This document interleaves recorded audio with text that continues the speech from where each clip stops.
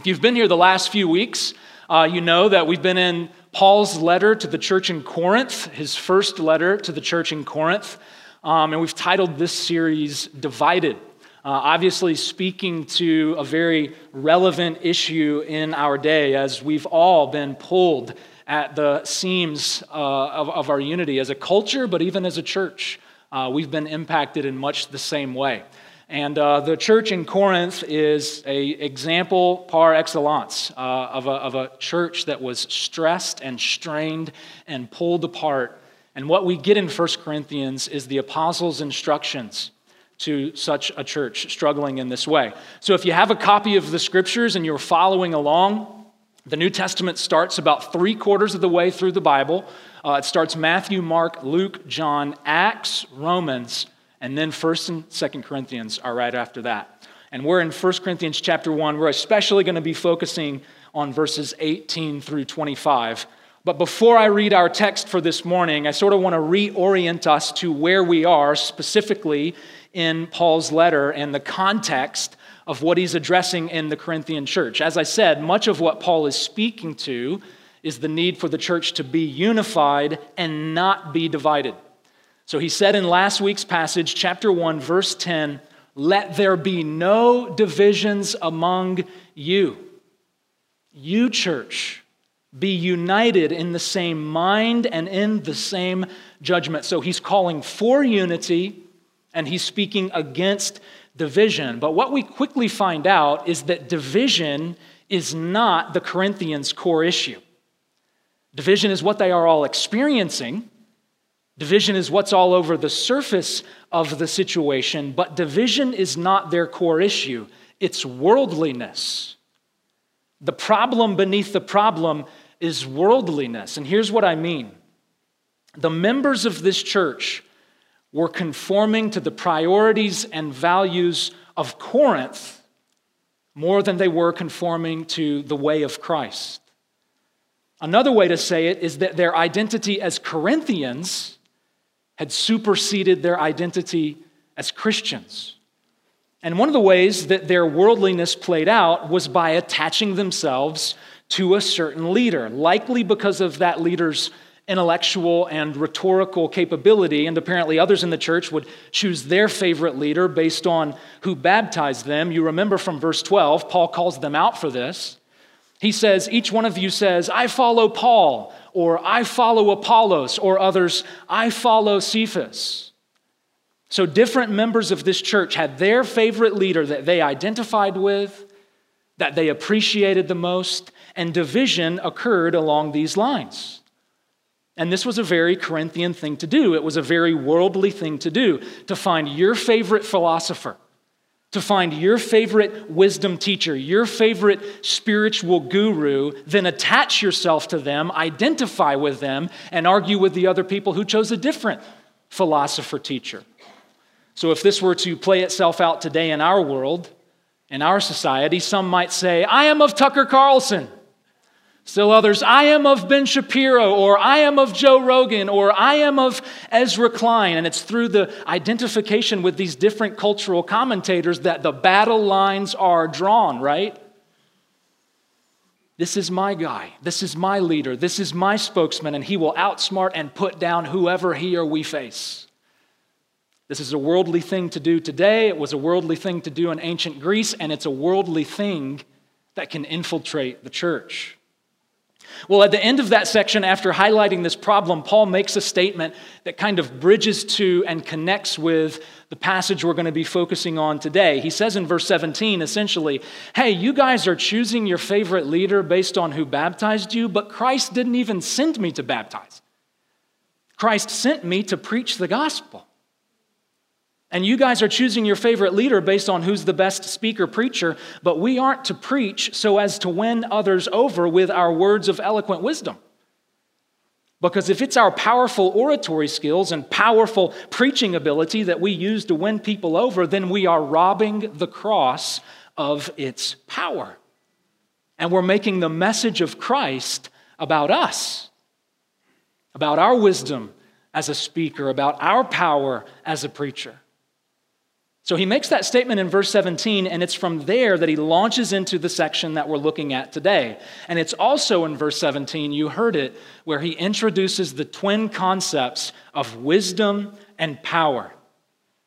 He says, if I rely on my eloquent wisdom to preach the gospel, then I rob the cross of its power.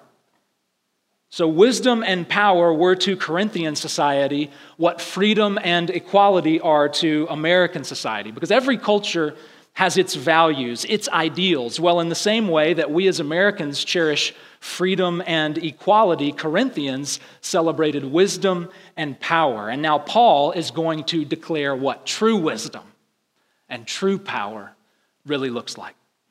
So let's read these verses, 1 Corinthians chapter 1, verses 18 through 25. Brothers and sisters, hear the words of our God. For the word of the cross is folly to those who are perishing, but to us who are being saved, it is the power of God.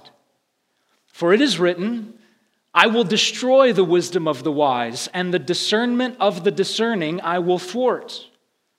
Where is the one who is wise? Where is the scribe? Where is the debater of this age? Has not God made foolish the wisdom of the world? For since, in the wisdom of God, the world did not know God through wisdom, it pleased God, therefore, through the folly of what we preach, to save those who believe. For Jews demand signs, and Greeks seek wisdom, but we preach Christ crucified, a stumbling block to Jews and folly to Gentiles, but to those who are called, both Jews and Greeks, Christ, the power of God, Christ, the wisdom of God. For the foolishness of God is wiser than men, and the weakness of God is stronger than men. This is the word of the Lord. Thanks be to God. You thought that you needed to try real hard, but actually, you needed to relax. I think I need to be impressive, to put on a show, to look the part, but actually, I just need to be myself. We think we need to talk and talk and talk in order to be heard and have influence, but actually, we need to listen. In other words, the answers to life are often a total contradiction to the solutions that we apply to life. Hard workers need to relax, stage actors need to be authentic, and talkers need open ears more than we need open mouths. The answers to life are often a total contradiction to the way we normally operate. One of the ways this plays out in my family every year around Christmas, we of course love the holiday. We celebrate, we decorate, we shower our kids with all sorts of great experiences and fun gifts. And then at some point, towards the end of the holiday, after they've gotten all these fun times, after they've gotten all these awesome presents, we'll say to them, you know, guys, Christmas is actually about giving as much as it is about getting. And Jesus even said in Acts chapter 20 that it's better to give than receive. It's better to give away your money, to give away gifts, than it is to get those things. Well, when they hear that, it's like their brains backfire, like pow, pow, and their neurons short circuit, like they just can't believe it's better to give than receive. That is crazy talk, Dad. That's the exact opposite. Because the answers to life are often a total contradiction to our conventional wisdom. The answers to life often completely contradict the way we normally operate. Well, perhaps nowhere in Scripture is this more explicit than the passage we're looking at today. The citizens of Corinth championed wisdom, and each person would find their sage, their life philosopher who could speak eloquently and who could offer insights into life. And following the right teacher and obtaining the right wisdom would give you power. It would connect you to influencers and the movers and shakers of Corinthian society. But it's into this wisdom-obsessed, power-hungry culture that the Apostle Paul declares the contradictory message that the wisdom and power of God are found in the cross of Christ. And this message lands on the Corinthians in the same way my Christmas morning lesson lands on my children. It feels like a complete contradiction, and their brains have to rewire because, Paul, it sounds like you're saying that true wisdom is foolish. It sounds like you're saying true power is weakness. Paul says yes. God's wisdom is seen in the foolishness of the cross. God's power is on display in the weakness of the cross.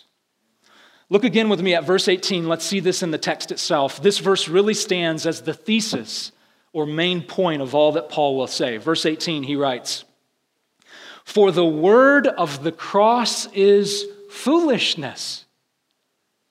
It's stupid, it's nonsensical to those who are perishing, but to us who are being saved, the word of the cross is the power of God.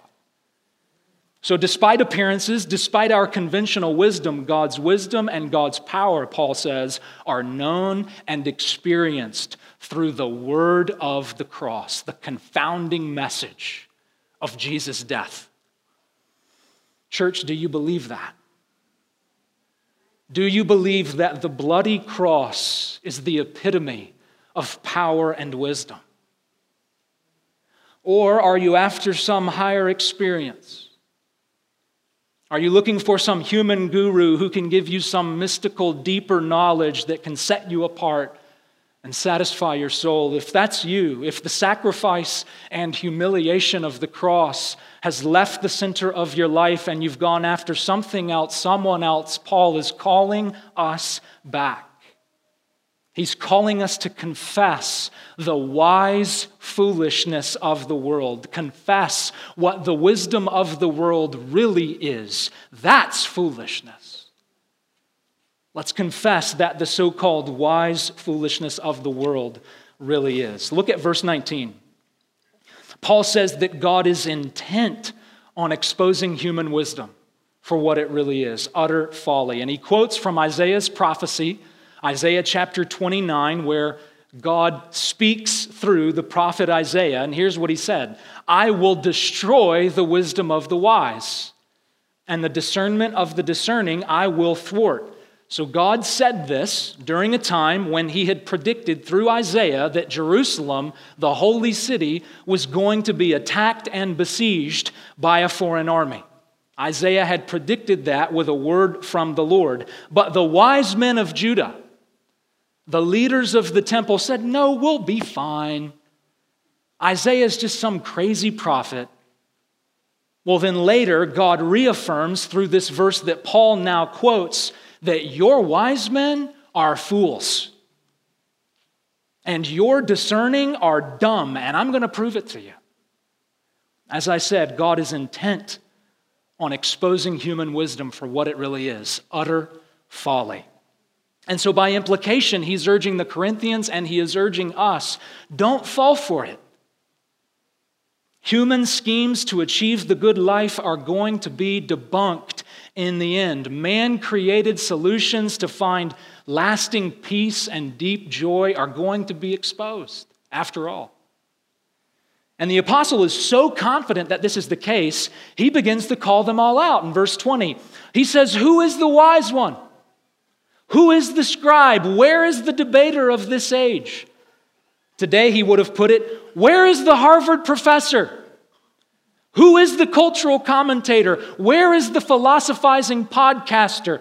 Who is the sage YouTuber? Has not God made foolish all this wisdom of the world?" And again, the implication is, church, don't fall for it. All the world's wisdom, all the self-help books, all the life insights, all the TED Talks, all the political pontificating are ultimately going to fall short for you. And here's why.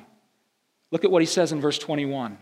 It's because, quote, "the world did not know God through wisdom."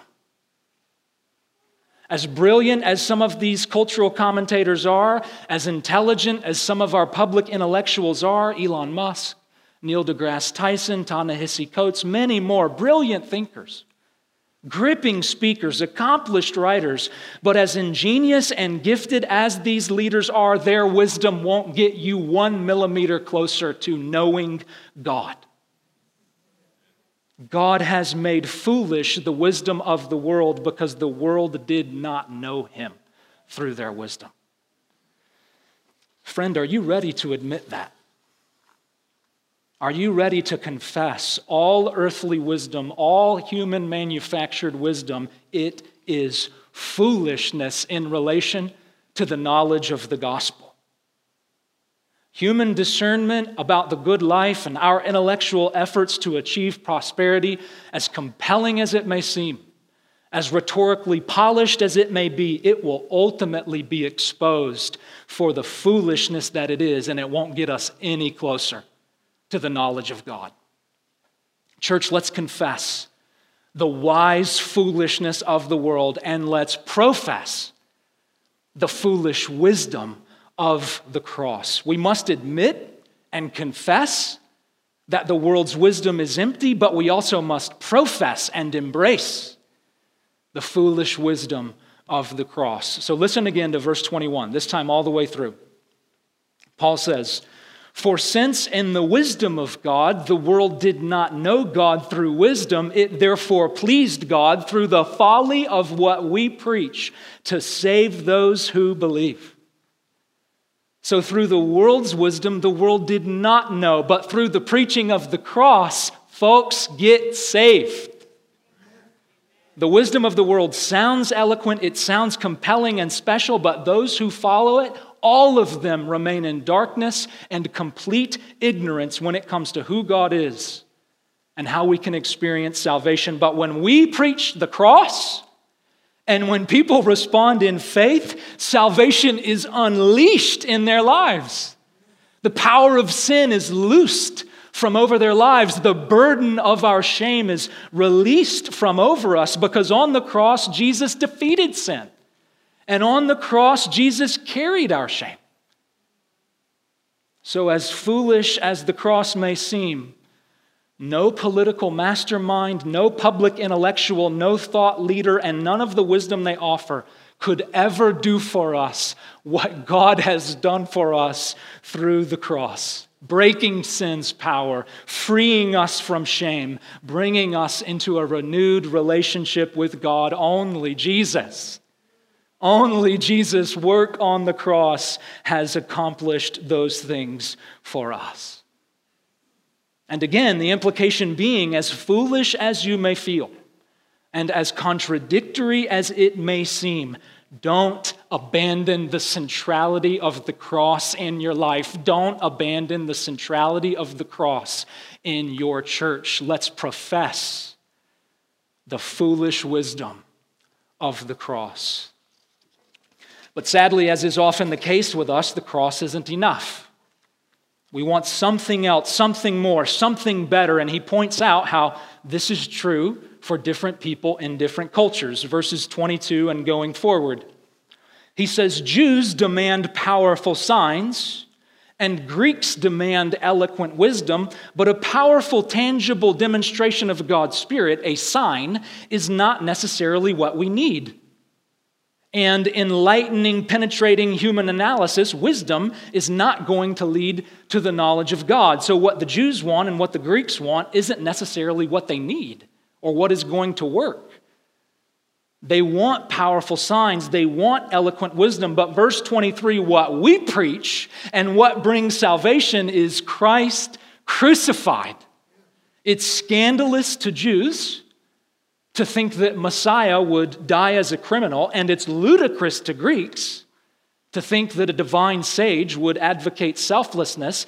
The message of Christ crucified is a stumbling block to self-righteous Jews, and it's foolishness to pompous Greeks. But, verse 24, that very same message is the power of God and the wisdom of God for us who have been called, for us who have believed.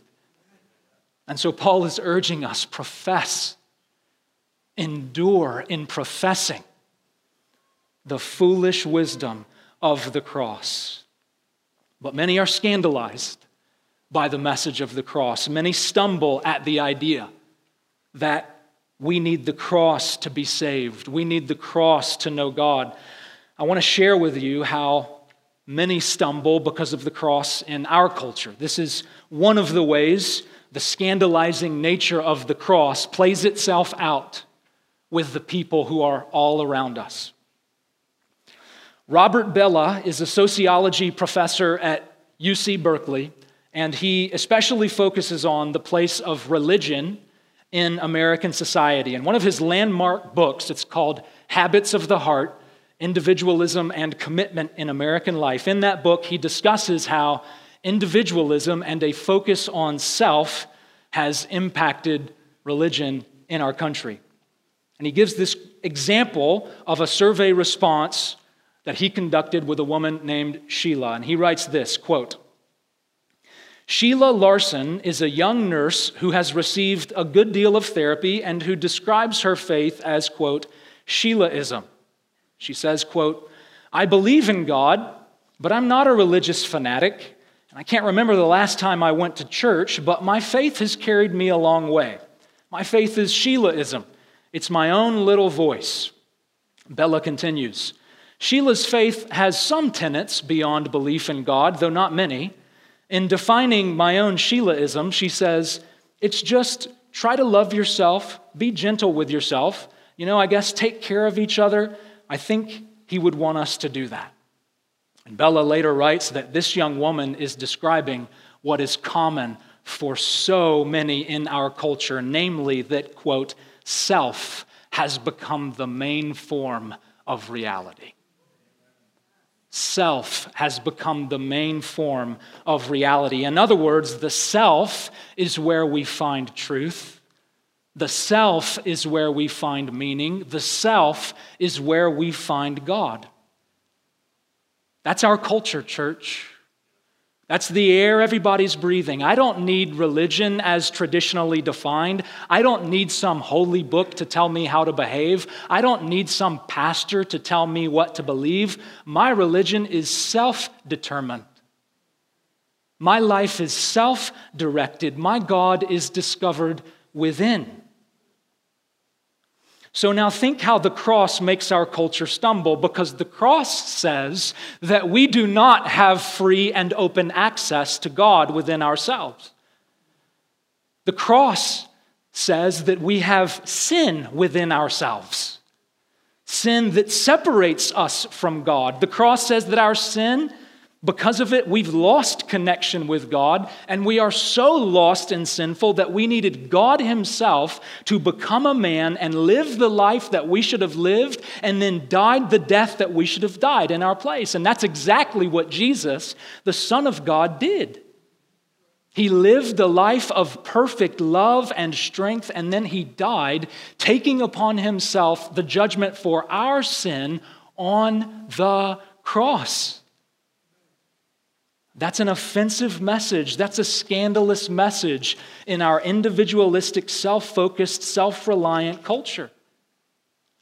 It's an offense. It's a scandal. It's a stumbling block. But for us who are being saved, that very same message is the wisdom and power of God. Because it's in the message of the cross, for example, that we have found love. A sacrificial love that our hearts yearned for, a kind of love that we never thought possible.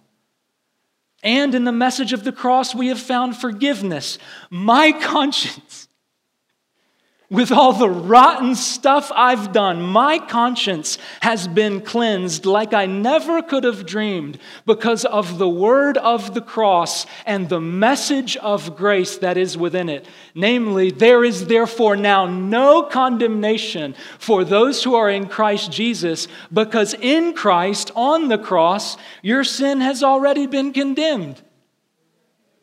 The message of the cross, though foolish to many others, it is to us wisdom. And it is us power. Because in the cross we have experienced love. In the cross, we have found forgiveness, and that is just the start. I could go on and on with all of the gifts, with all of the beauty, with all of the glory that flow forever for us from Calvary. And so I appeal to you, church. I urge you, brothers and sisters, keep the cross central in your heart. Keep the cross central in your life. Keep the cross central in this assembly. If not, you will eventually grow arrogant, and then you will grow arrogant towards each other, and then you will be divided. That is the recipe for church division. So keep the cross central. Stay enamored with Jesus' work on the cross, and that will enable you to stay together, to stay united.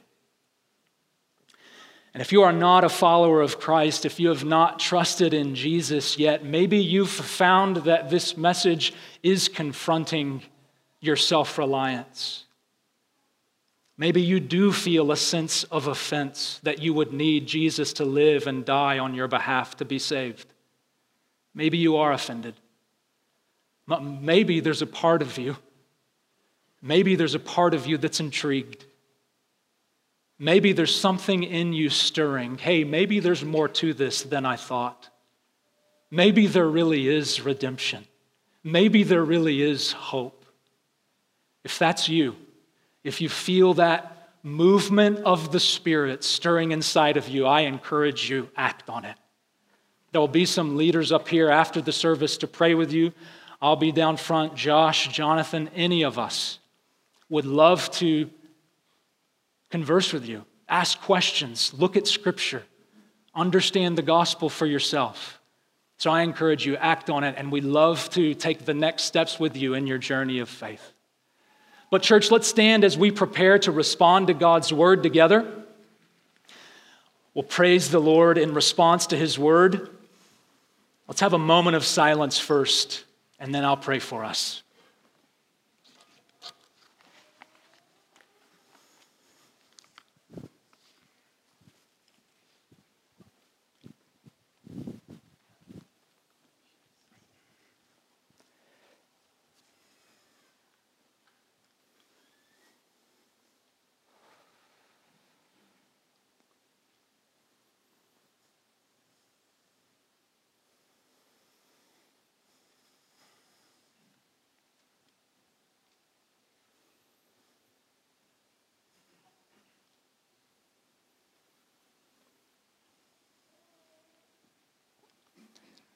Our Father in heaven,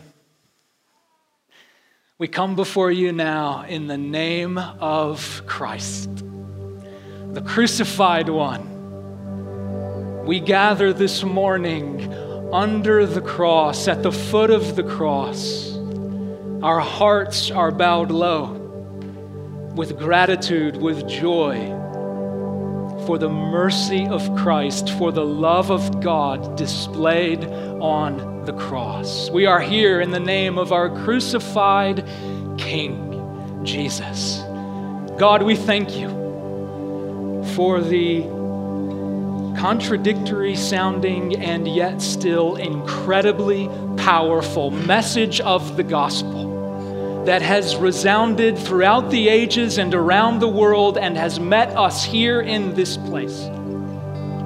That there is one whose life is blameless, and there was one whose death was sacrificial, such that we could be brought back into relationship with God, such that all of our shame could be separated from us as far as east and the west. Lord, praise God for this good news. We celebrate the cross. We lift high the cross.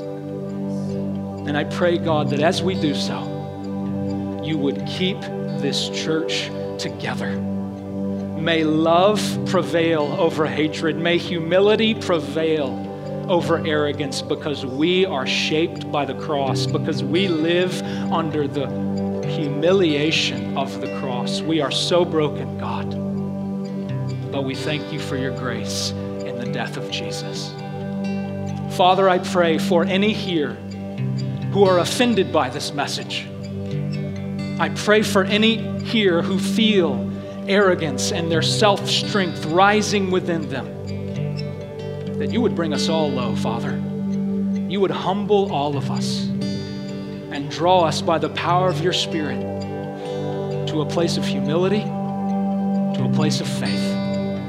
We pray for that, and we celebrate still together in Jesus' name. Amen. Church, let's continue to sing.